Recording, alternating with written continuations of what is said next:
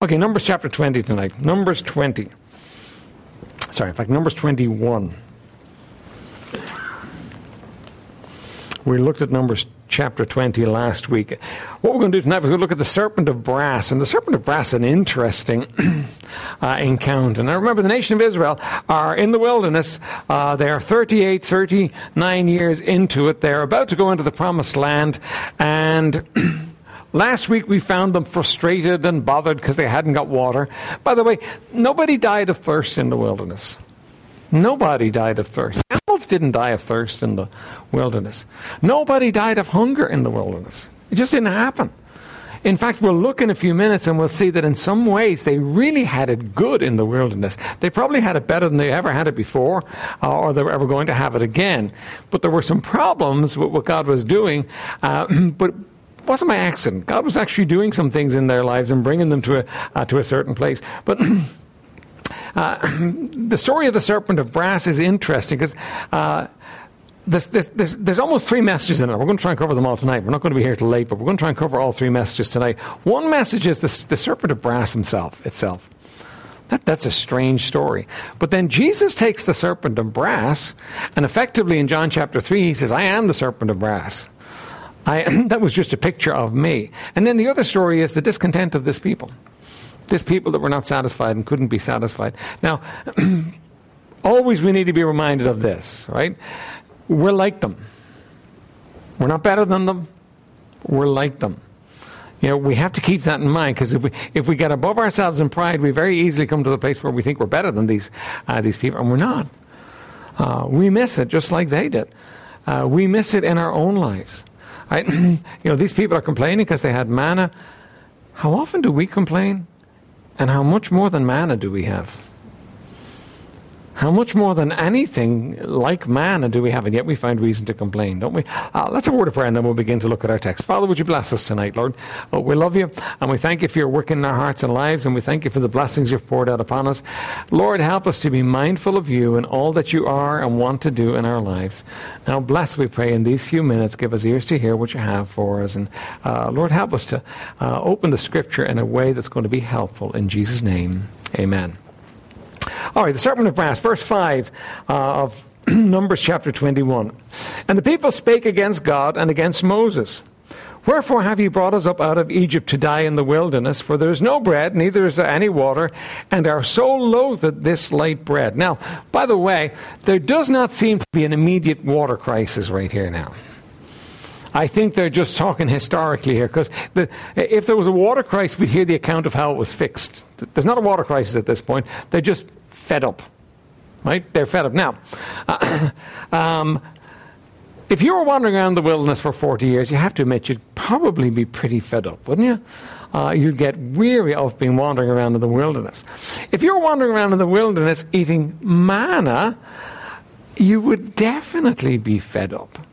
Now, the manna was like, it says it was like coriander seed. It was like a light bread that tasted like fresh oil. Right? Now, I'd love to taste it once. I'd probably be done with it after that. I probably would have no more interest in manna. I would just love to taste it once and find out what it tasted like.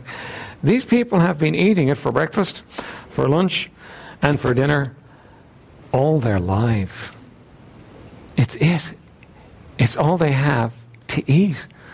I mean, they did complain early on at one stage, and God sent them so much quail and so much meat that it came out their nostrils. They were sin. Then He killed them for their discontent. But here they are. They're going through the wilderness, and they've got this manna.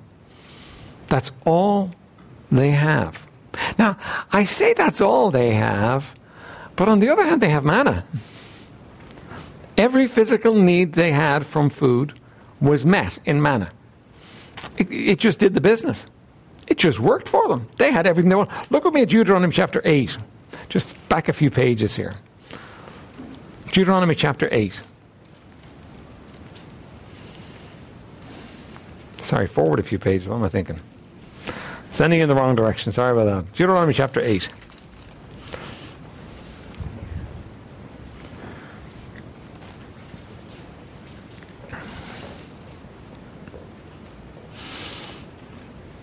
A reminder of God's care here, the second law. All the commandments which I command thee this day shall ye observe to do, that you may live and multiply, and go in and possess the land which the Lord sware unto your fathers. Right now, they're just about to go into the land. We're kind of in the same time period as we're reading about in Numbers chapter 20. And thou shalt remember all the way which the Lord thy God led thee these 40 years in the wilderness, to humble thee, and to prove thee, and to know what was in thine heart, whether thou wouldst keep his commandments or no. The 40 years in the wilderness wasn't wasted time. It was very purposeful on God's part. God wanted to humble this people and to prove them, to test them, and to know what was in their hearts, and to know whether they would keep his commandments or not. You see, if God had led them straight out of the land of Egypt, a week's walk, into the land of Canaan, and had given it to them then, they would have blown it completely. They were not ready. The 40 years in the wilderness was an essential training time for this nation, and God was working in them, and he wanted to know basically what was in their hearts, and he wanted them to come to the place where they could keep his commandments. Now, the generation that went into the land of Canaan and took it were possibly the best generation Israel ever saw. I think they were, in fact, the best generation. They had been through all this testing period, and it had worked. These people that we're talking about right now, they rise up and they go into the land, and they take the land, and for their lifetime at least, they obey. But God was working something out in them. He couldn't give it to them. But look at verse 3. And he humbled thee, and suffered thee to hunger, and fed thee with manna, which thou knewest not, neither did thy fathers know, that he might make thee know that man doth not live by bread alone only, but by every word that proceedeth out of the mouth of the Lord doth man live. Then he says in verse 4, thy raiment waxed not old upon thee, neither did thy foot swell these 40 years. Now, ladies, let's talk about the raiment waxing not old upon you, right? Now, can you imagine coming to church tonight in the same dress you've been wearing for the last 40 years? Now, it's in perfect condition. There's no holes in it. It's not threadbare or anything else. You know, listen, it's just this is an amazing dress. This has lasted you 40 years, and you haven't had to buy a new dress. The husbands would like that part of it. But you know, you've got 40 years out of your clothing, and your shoes. Listen, you didn't need a new pair of shoes for 40 years. That would be really sad and depressing for some of you, wouldn't it? It'd probably be sad and depressing for all of you, more so for some, right? Now, picture the same thing with the manna. The manna was wonderful food. It met your needs nutritionally. If somebody could work out what was in manna at this point and actually reproduce it, I mean, you would have the perfect diet. It was perfect. It met all their needs nutritionally, but it was boring. It was monotonous. It was the same day in, day out. No change. And because it was boring and it was monotonous, they got fed up with it. Now, don't we get fed up when life gets boring and monotonous? Don't we get fed up and do daft things when life gets monotonous? Isn't it true that what God is doing with Israel here, he does in our lives too? He gives us periods where everything is okay, but it's not exciting. Nothing great or wonderful is happening. It's just okay.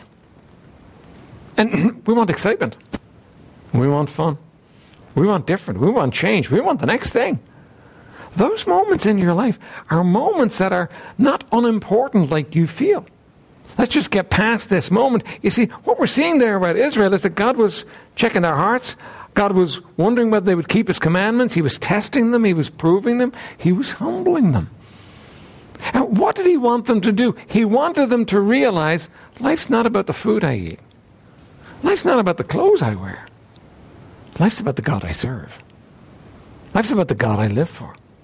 He wanted them to come to the place where they understood that, that life was about God. Life was about what he was saying to them, what he was doing in their lives. And in those times that seem dry to you, that's what God's looking for. He's looking for you to understand it's about me. Now, you know, we talk a lot about being satisfied in Christ. We sing about being satisfied in Christ. We sing it, we sing it like it's real, don't we? But the real question is, are you satisfied in him? You say, well, I could be satisfied if I had this and this and this. No, that's not the issue. The issue is, are you satisfied right now? Is he enough? Is he really enough in your life right now? He is. But the problem is, we let our hearts get to the hankering after other things, and we get dissatisfied, and we get bent out of shape, and we do what the nation of Israel did here. Right? Here they are. He's given them everything they need. He's leading them to the promised land. They have his presence. They can look out and they can see the pillar of cloud by day and they can see the fire by night. They can see, they have all of it. But the food, man, the food is just so boring. It's manna. They're constantly going, we're like that. We do that one. We complain. It's not enough. Give us more. Right? And it's not that God doesn't want to give you more. God's going to give them more. They're weeks, months away from a place where they're going to have everything they could possibly want. They're going to have grapes that they never planted. They're going to have figs. They're going to have olives. They're going to have everything in a few weeks' time that they never labored for, never sowed. God can give you that. God can do anything. There's nothing that stops God from doing what he wants to do. But sometimes he puts you in a place and he says, now, I want to see if you can really be satisfied with me. I want to see if I'm enough for you. I want to see if in these moments when it seems boring to you, when it seems like there's no fun in the whole thing, I want to see if you can look into my face and say, yes, you are enough, Lord. And when you say, yes, you are enough, Lord, you get one of the greatest victories of your life, probably. And you may travel on to the next phase and everything changes and you may say, well, that wasn't a big deal. But with God, it's a big deal. It's a big deal that we're satisfied in him. It's a big deal that we look into him and are satisfied. Isn't it interesting? We talk about reaching lost people with the gospel. We want them to get saved and we want them to understand Jesus Christ as their Savior. But lost people tend to look at us and look at our lives and say, well, okay, does their life work? That's reasonable. That's very reasonable. If in your life, you're saved and the Lord Jesus Christ is your Savior and you're going to heaven, but you're miserable. You got your I just sucked a lemon face on all the time. People look at you and they say, well, why would I want to live my life like that? You're not satisfied with what God has given you and you're constantly complaining about how little you have and how hard life is and all the rest. Why would anybody want that? But if he can really satisfy like you claim he can, and you are really satisfied, that speaks volumes. That's real. You see, these people, God wanted them to come to the place where they were satisfied in him. And they weren't. They were bored. Okay, now back to our text in Numbers chapter 21. For our soul loathed this life bread, and the Lord sent fiery serpents among them, and they bit the people, and much people of Israel died. Now, by the way, what you see of God in the Old Testament is who he is. We're not looking at the God of the Old Testament, who got reformed when it came to the New Testament and changed his ways and decided to kind of, update himself somewhat so that people would like him more. No, this is God. Okay, so they spoke against God and against Moses, complained about the bread, complained about the fact that there wasn't water after he'd given them water out of the rock. And so God was upset. And what did he do? He sent fiery serpents among the people, and they bit the people, and much of Israel died. Now, why is he doing this? Why would God do this to these people? Why would God allow them to be bitten so that they die just because they're complaining and they're moaning? Well, remember, the nation of Israel is, I don't want to say an experiment, but it's a project God is working on to take this nation and to bring them into the land of Canaan to grow a Savior for mankind from. I mean, that's what's in God's mind. That's what he's doing. And he needs this people to come on board. He needs this people to come right. So when they do wrong, there are times when he judges very severely.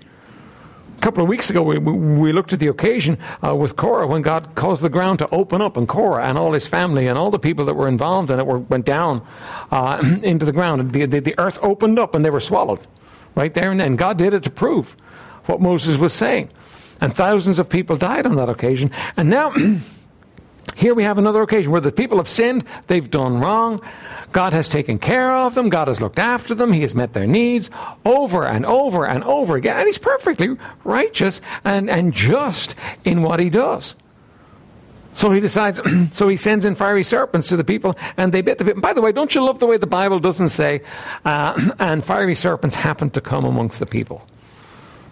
Or they walked into a batch of fiery serpents. See what it says? It says, and the Lord sent fiery serpents in. Do you know our God is not shy about taking responsibility for what He does? He's not shy about it at all. He's not afraid of looking bad. He's not afraid of it. What He does is when He does something, He says, okay, I did it, yeah. And you need to understand that nothing happens in His world without Him being involved in it. And He sent the fiery serpents in, and much of the people died. Therefore, the people came to Moses. Now, notice the response, the reaction, what happens. The fiery serpents go in, people are dying left and right and center, and it's mayhem in the camp now. People are crying out in pain, and they're dying. And the people rush to Moses. We have sinned, for we have spoken against the Lord. Do you know what? Moses didn't have to preach 15 sermons on not speaking against the Lord. They knew before they ever started it was wrong. And they knew instantly what the fiery serpents were about. Now, they were getting to know God. They were getting to understand God. And then they instantly come in and they say, we have sinned, for we have spoken against the Lord, and against thee pray unto the Lord, that He would take away the serpents from us. And Moses prayed for the people. Now, and here's what I would envision. You know, they come, they repent, they get things right with God. I would envision all the serpents just turn around and they slithered out of the camp just the same way as they slithered into the camp. That's what I would envision. That's what I would picture. But God does something else. By the way, you know, God's always doing something new. We do need to understand that about God. I mean, how many times in the Bible does He do things exactly the same thing? Do things the same way? He does new things. Regularly, He introduces new things, and He does new things. He's always got a plan in mind. But He does something new here. He does something that had never been seen before, and something that honestly sounds to me a little bit wild. Right? And the Lord said unto Moses, make thee a fiery serpent, and set it upon a pole, and it shall come to pass that everyone that is bitten when he looketh upon it shall live. A serpent? I mean, they're the ones that are causing the problem. Why would you make a serpent, right? And Moses made a serpent of brass, and he put it up on a pole, and it came to pass that if a serpent had bitten any man, when he beheld the serpent of brass, he lived.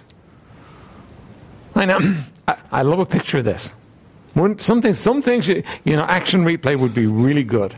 To be able to actually see how this all came about and how this. I love a picture of this. Right, first of all, Moses had to go and he had to get the serpent made. Mayhem in the camp. Everybody's crying out in pain. The serpents are biting people.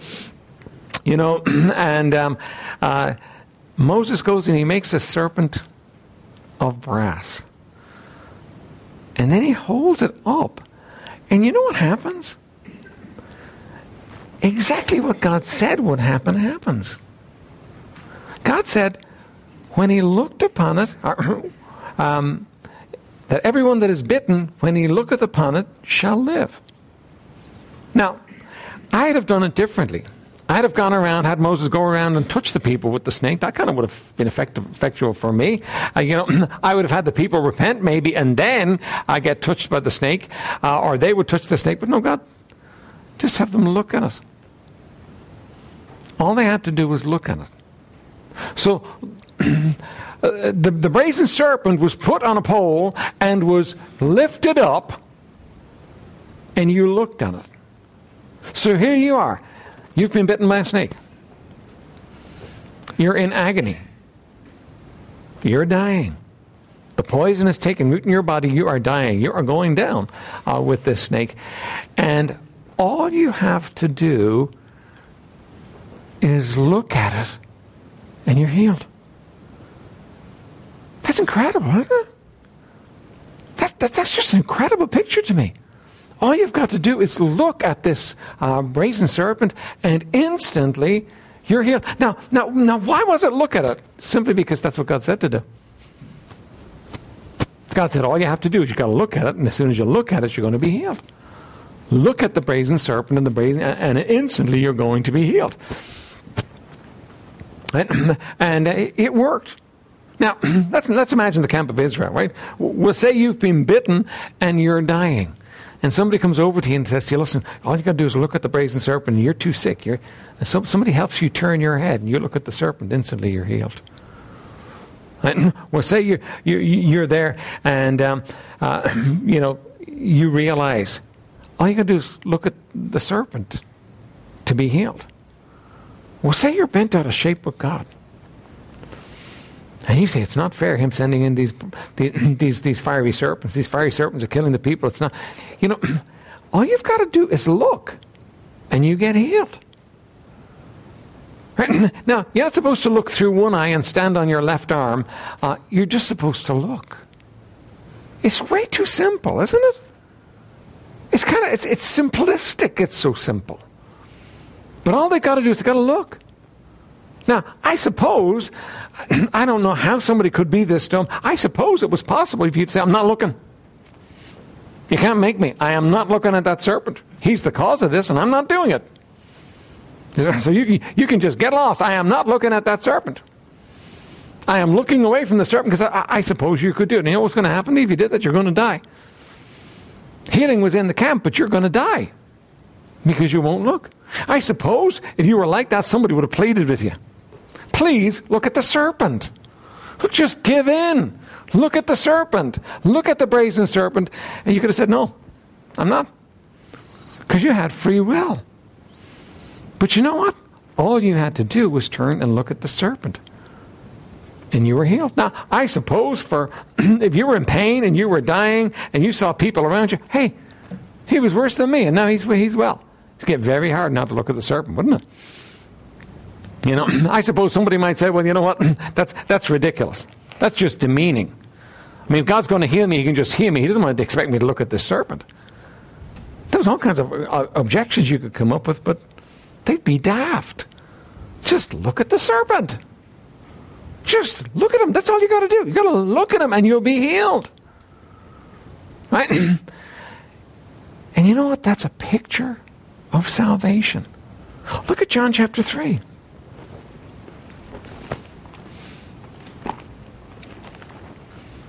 John chapter 3. Now look here, because you're going to see Jesus taking this to himself.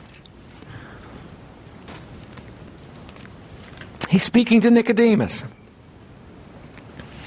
Nicodemus is a good man. He's a religious man. He's a Pharisee. He's way up there. I mean, if you and I knew Nicodemus, we'd be struck by how holy this man is. I mean, he's got it down. His life's all about God. He's living the right kind of life. He's doing the right kind of things. We'd be struck. We'd be saying, you know what, this guy's got to be going to heaven.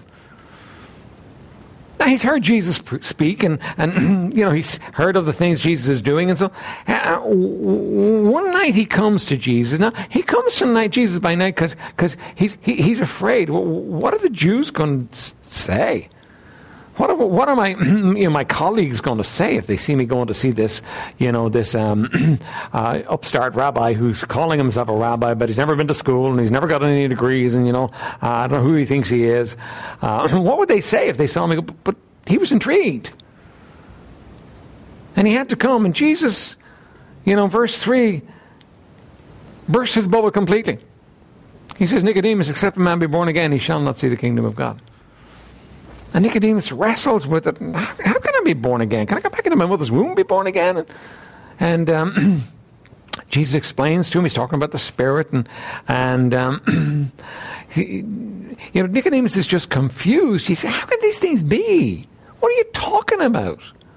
Right? And in verse 10, Jesus answered and said unto him, art thou a master in Israel and knowest not these things?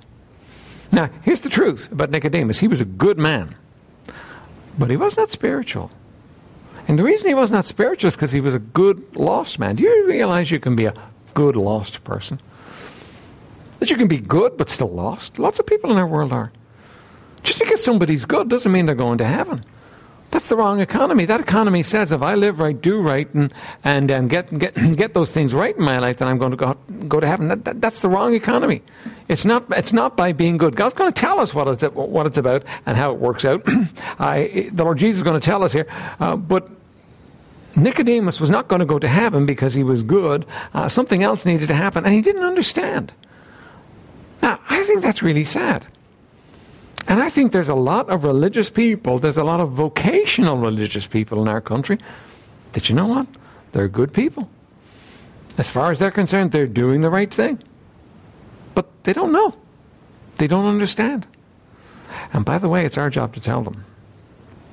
It's our job to let them know, right? Verse 11, verily, verily I say unto you, we speak that we do know and testify that we have seen, and ye receive not our witness. Now Jesus has been talking, Nicodemus has been hearing, but he's not been hearing, he's not been understanding.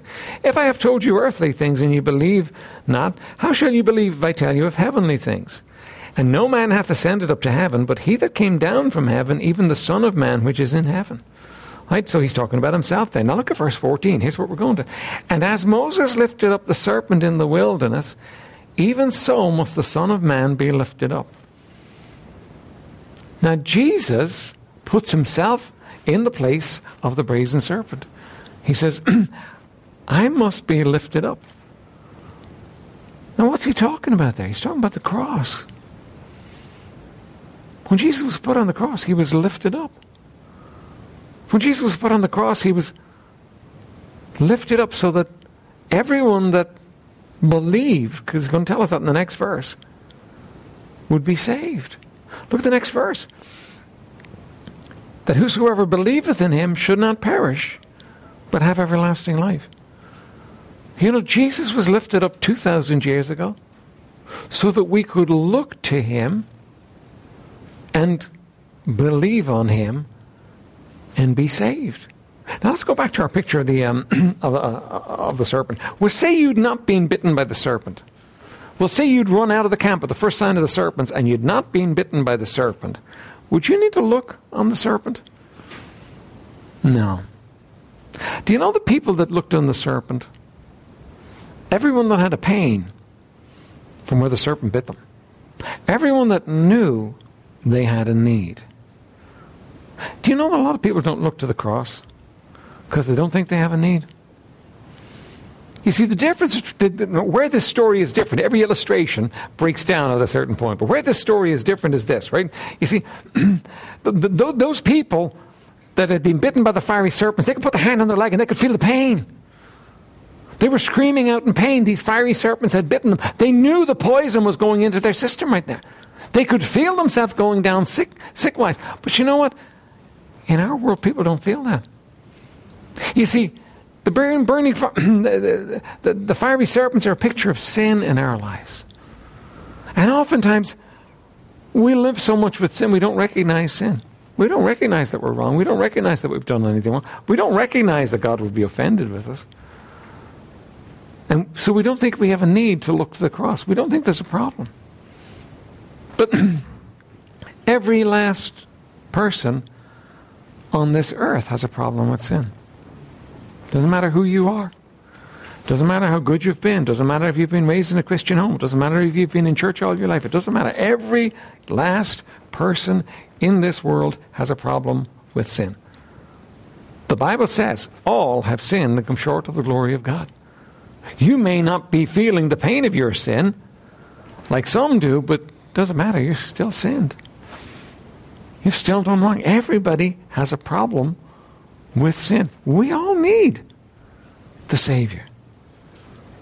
You see, the difference is that everybody in the camp has been bitten when Jesus talks about it. Everybody's been bitten by this thing called sin. Everybody needs to look. But we're deceived into thinking we don't need it. I'm good. I'm okay. I don't need it. Let's continue on in our passage. Verse 16, most famous verse in the Bible. For God so loved the world that he gave his only begotten Son, that whosoever believeth in him should not perish, but have everlasting life. Do you know tonight that God loves you? Wherever he finds you, whatever you're doing, whatever you've done, he loves you. He doesn't just reserve his love for a special few. If he did, he'd wipe out all the ones that offended against him, and he'd keep a special few, and a special few would be none. Because we've all offended him. Right? But God loves you tonight. No matter where you are, no matter what you've done, he loves you. God so loved the world that he gave his only begotten Son. By the way, let me just say this, and that's not our point tonight. He loves everybody in the world. Everybody. That's what it says in the text. And that's the simplest understanding of the text is God loves everybody. Right? Now, so he so loved us that he gave his only begotten Son. Do you think that cost him? Why did he do that? Why would you sacrifice the most precious thing to you? Well, why would you let him go to a cross? I have a son. I wouldn't sacrifice him for anybody. That's way too far. And God gives us a picture here. Like I feel about my son, he felt about his son, only more. Because he was perfect and his son was perfect. And he so loved the world that he gave his only begotten Son. He didn't do it for the fun of it. He didn't do it because he wanted to give us some grandiose picture. He did it because we had a problem. And there was no other way to fix our problem. There was no other way to fix it. The only thing that was going to fix the problem was Jesus on a cross. You want to know how bad your sin is? Look at the cross. See what it cost Jesus to pay the price for your sin. Jesus paid the price for all of it. That whosoever believeth, that whosoever believeth in him should not perish. What does it mean to perish? Does it mean to die? Well, we all die anyway, don't we? If it means that he was going to save us from dying, then you know what? He didn't save us because we all die anyway. You know, sooner or later, if the Lord doesn't come back for us, before we die, we'll all end up in a coffin and we'll all end up getting buried. That's just the reality of life. That's an indisputable reality, isn't it? If he was saving us from dying, then he didn't save us. So he's not talking about that. What does it mean to perish? Well, the idea of perishing is the idea that we are born in sin, we live in sin, we die in sin, and we go to the place where the only place that sinners can go. Hell, separated from God for eternity. That's what he's talking. He's talking about people, when people perish, that's where they go. It's much worse than just death. You know, death is not something any of us, want or look forward to. But he's not talking about us dying. He's talking about us perishing and going to hell. Right? That whosoever believeth in him should not perish, but have everlasting life. Instead of perishing, he gives you eternal life, God life. Now you say, how does he do that? Okay, it says it in the verse. Whosoever believeth in him. Whoever comes to the place where they trust in him, where they depend upon him, where they realize, I have a problem. It's called sin.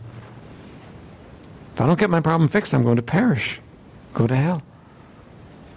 But Jesus died for my sins that I might have everlasting life, and if I believe on him, I have it. Now back to our picture of the brazen serpent. See when the man looked, he's in agony, and he looked to the brazen serpent. Do you think it took 4 weeks for the pain to go away and for him to be healed? No, it happened like that. This was an amazing thing. This is an incredible miracle. What you've got is you've got a camp full of people, and they're all screaming out in agony, in pain. They're dying because of the bite of the serpent. And the brazen serpent is lifted up, and they look to the serpent, and instantly they're healed. People are standing up. Hey, even the marks are gone. I'm fixed. I'm healed. People are amazed. They're astounded. God was showing mercy on a grand scale to all those who... Do you know what happens when you look to the Lord Jesus Christ, when you depend upon him? You're saved. From that moment on. I remember the night I got saved.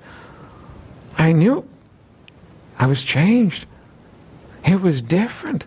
From that moment on, I had trusted Jesus Christ as my Savior. He was my Savior. When I died, He was going to meet me. I was going to heaven. It was all changed. It was all different. Now, I realize sometimes some people can have, they can have insecurity about it, and they can kind of wonder about it for a time sometimes. But for most people, there's an instant reality. I'm His. I'm saved. I'm not going to perish. I'm going to go to heaven. I can remember waking up the next morning, and the first thought that came to my mind, I'm going to heaven. I'd always hoped I was going to heaven, but I'd never known. And now I knew. I wasn't going to perish. I had everlasting life. I was going to heaven. Now, why did I have it? Well, because you turned your life around, Dave, and you started living good. No, I hadn't. I hadn't changed anything. I hadn't had time. I was still the same old Dave that went to bed the night before. But I trusted Jesus Christ as my Savior, and He had stepped in and He had done something, and I was different now. And I've been different ever since. Now, it wasn't a kind of a conditional salvation. Okay, I'll save you if you're good. I kind of had that offer before, and it didn't work very well because I couldn't be good, and I knew I couldn't be good. And it wasn't a salvation that was going to take several weeks to do. It was like the brazen serpent. Look and live. Just look. I realized I was a sinner. I realized I needed Christ, and I cried out to Him. I believed on Him. I depended upon Him. Whatever name you want to put in it, that's what I did. And I was saved that night. And many of you been right to that place too. You came to that place where you looked to Him and you were saved. Now, let me give you some counsel here. When it comes to salvation, we look at people's lives and we want their lives to change. We want them to get saved and sanctified instantly, on the spot. We want them to get rid of all the drinking and all the everything in their lives that's a problem. And we want them to walk like new men because they're saved. And some of them do and some of them don't. And when they don't, do you know what we want to do? We want to get them saved again. You only ever need to get saved once. You can't be saved twice. He gives you everlasting life. It's yours from that point on. You don't need to get saved twice. The problem with somebody getting saved a second time is this, if it didn't work the first time, it's hard to work for them the second time. And what they're doing is they're basing it on, okay, my life's going to change because I'm saved. No, my life doesn't change because I'm saved. My life changes because I respond in faith to what God has done. As ye have therefore received Christ Jesus the Lord, so walk ye in Him. What happens is, after I get saved, I begin to trust Him with my sin. And you know what? I'll walk away from it. My life begins to change. Everything begins to get different. But don't let's complicate salvation by saying, well, you have to look by squinting with one eye and standing on your head. That's not what you do. You just believe. You just trust. God does all the rest. Here's some poor man and he's dying because of this serpent that's bitten him, and he can just barely turn his head around, and he glimpses the brazen serpent and he's fixed. Instantly. He's back on his feet. He's well again. He's going, wow. He's checking the marks where he was bitten. He's going, this is amazing. That's what happens when you get saved. You get saved completely. All the way. Now look, there's a lot you need to understand about salvation that you don't understand yet. There's a lot you need to grow in the Lord. That's coming up for you. But you know what? You're saved just like that. You're born again. You become His child. And that's what we need to understand. It's just believing. That's all. I just believed on Him. I had a problem. My leg. The serpent had bitten me. I was dying. And I looked to the serpent, the brazen serpent, and I was fixed. I realized I had a sin. I was dying. I was in my sin. I was going to go to hell. And I realized Jesus died for me, and I believed on Him, and I was saved right there and then. And if you're saved tonight, that's exactly how you were saved too. You might tell the story differently. You might emphasize different things in the story, but that's exactly what happened to you. You looked at a certain point, you depended upon what Jesus did, and you were saved. You were born again. You're on your way to heaven. It's a much greater miracle than being healed of a burning fiery serpent because you looked on a brass serpent. That's exactly what happened, though, the moment you got saved. Now, two thoughts here. First of all, if you didn't look at the brazen serpent, you didn't get healed. Now, I'm going to say, people talk to you about the serpent, but you said, no, I'm not. I don't care. I'm too sick. I'm just going to die. I'm fed up living anyway. I'm not looking. You were going to die. There was power there to heal, but you were going to die. Do you realize a lot of people pass through this world? They live their lives. They take the years God has given them. They live them, and they never come to the place where they believe on the Lord Jesus Christ. They never come to the place where they say, I need that. Without that, I'm finished. I'm lost. I'm on my way to hell. They never come to that place in their lives, and because they never do, they go out of this life. The power was there to save them, but they're not saved. Jesus made a sacrifice enough to cover their sins too, but it never availed for them. Because what they did is they ignored what he did. Don't let that be you. Don't let that be you. Don't live your life and miss the purpose of life. Second thought is this: don't make salvation complicated. You say, well, that's just easy to believe, isn't Pastor? How hard is it to believe? You know what? There are some people today, and if they got the chance to go back to the burning fiery serpent, they would have had to have 3 lessons about how to look at the burning fiery serpent before somebody could look at it. They would have to make sure that there was the true repentance, and that there was tears to go along with the true repentance, so that when somebody looked at it, they were in the right place to deal with it. And people would have died. Getting saved is about believing on the Lord Jesus Christ and what he did. What comes after that comes after that. Keep it in its right place. Understand that sanctification does not go before salvation. Sanctification comes after salvation. Don't get them mixed up. A lot of confusion out there theologically in our day and age about salvation and, wanting people to be in the right place before they can get saved. Nobody's in the right place before they get saved. You get saved and you get in the right place. Here, the thief on the cross. Remember me when thou comest into thy place. And Jesus said, this day thou shalt be with me in paradise. What? What happened for him? Well, he got to look at the Lord Jesus Christ in the same way as the Israelites got to look at the brazen serpent, didn't he? He looked over and here's one on a cross. Yeah, I'm dying on a cross too, but I'm dying on a cross because I deserve to. He's dying on a cross because he never did anything to deserve it. He's dying on a cross for me. And he didn't know nothing. He didn't understand. He didn't know about repentance. He didn't know he was supposed to cry. He didn't know anything. He just looked at Jesus and he said, remember me when you come into your place. I have a need. I'm a sinner. I deserve to be here. You're different to me. You are the Christ, the Messiah. Will you remember me? Jesus doesn't say, okay, well, I'll tell you what, when you've gone through the 3 lessons that come to salvation, then we'll talk about it. He doesn't say when you've repented fully, all the way down to the bottom of your toes, and you've gotten yourself sorted out. He doesn't say when you reform. He doesn't say when you promise to do everything I tell you forevermore after this. He just says, yeah, today you'll be with me in paradise. That's what he always says. Our God is the most generous, big-hearted being you're ever going to come across. He saves people because he's just incredibly loving. And he saves them if they'll turn to him. Don't make salvation harder than he did. Paul is in the prison, and the Lord brings the earthquake, and they're all set free, and the Philippian jailer says, "What must I do to be saved?"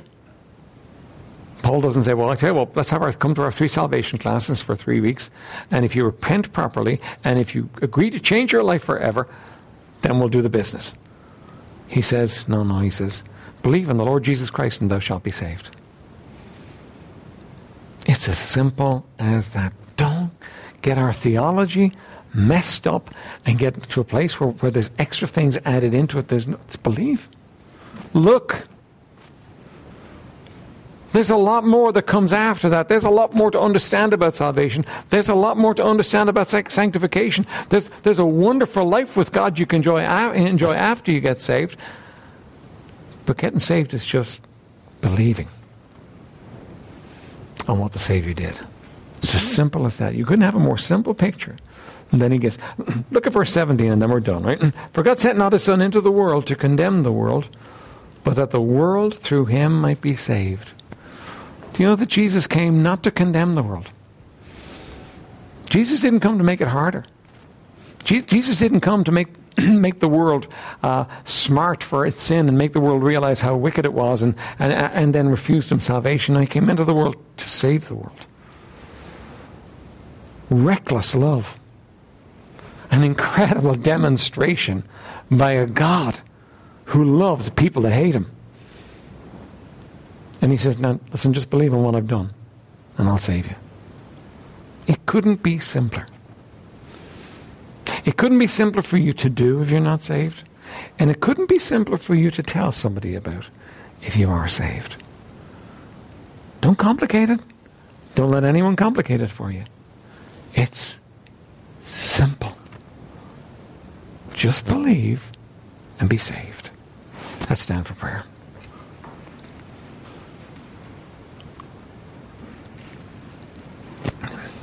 Father, we love you. And oh Lord, when we look at salvation, Lord, our hearts light up with the wonder of a God that cares for us like that and would love us and would save us. Now, blessed Spirit of the living God, Lord, you know the needs of each heart in this room. Lord,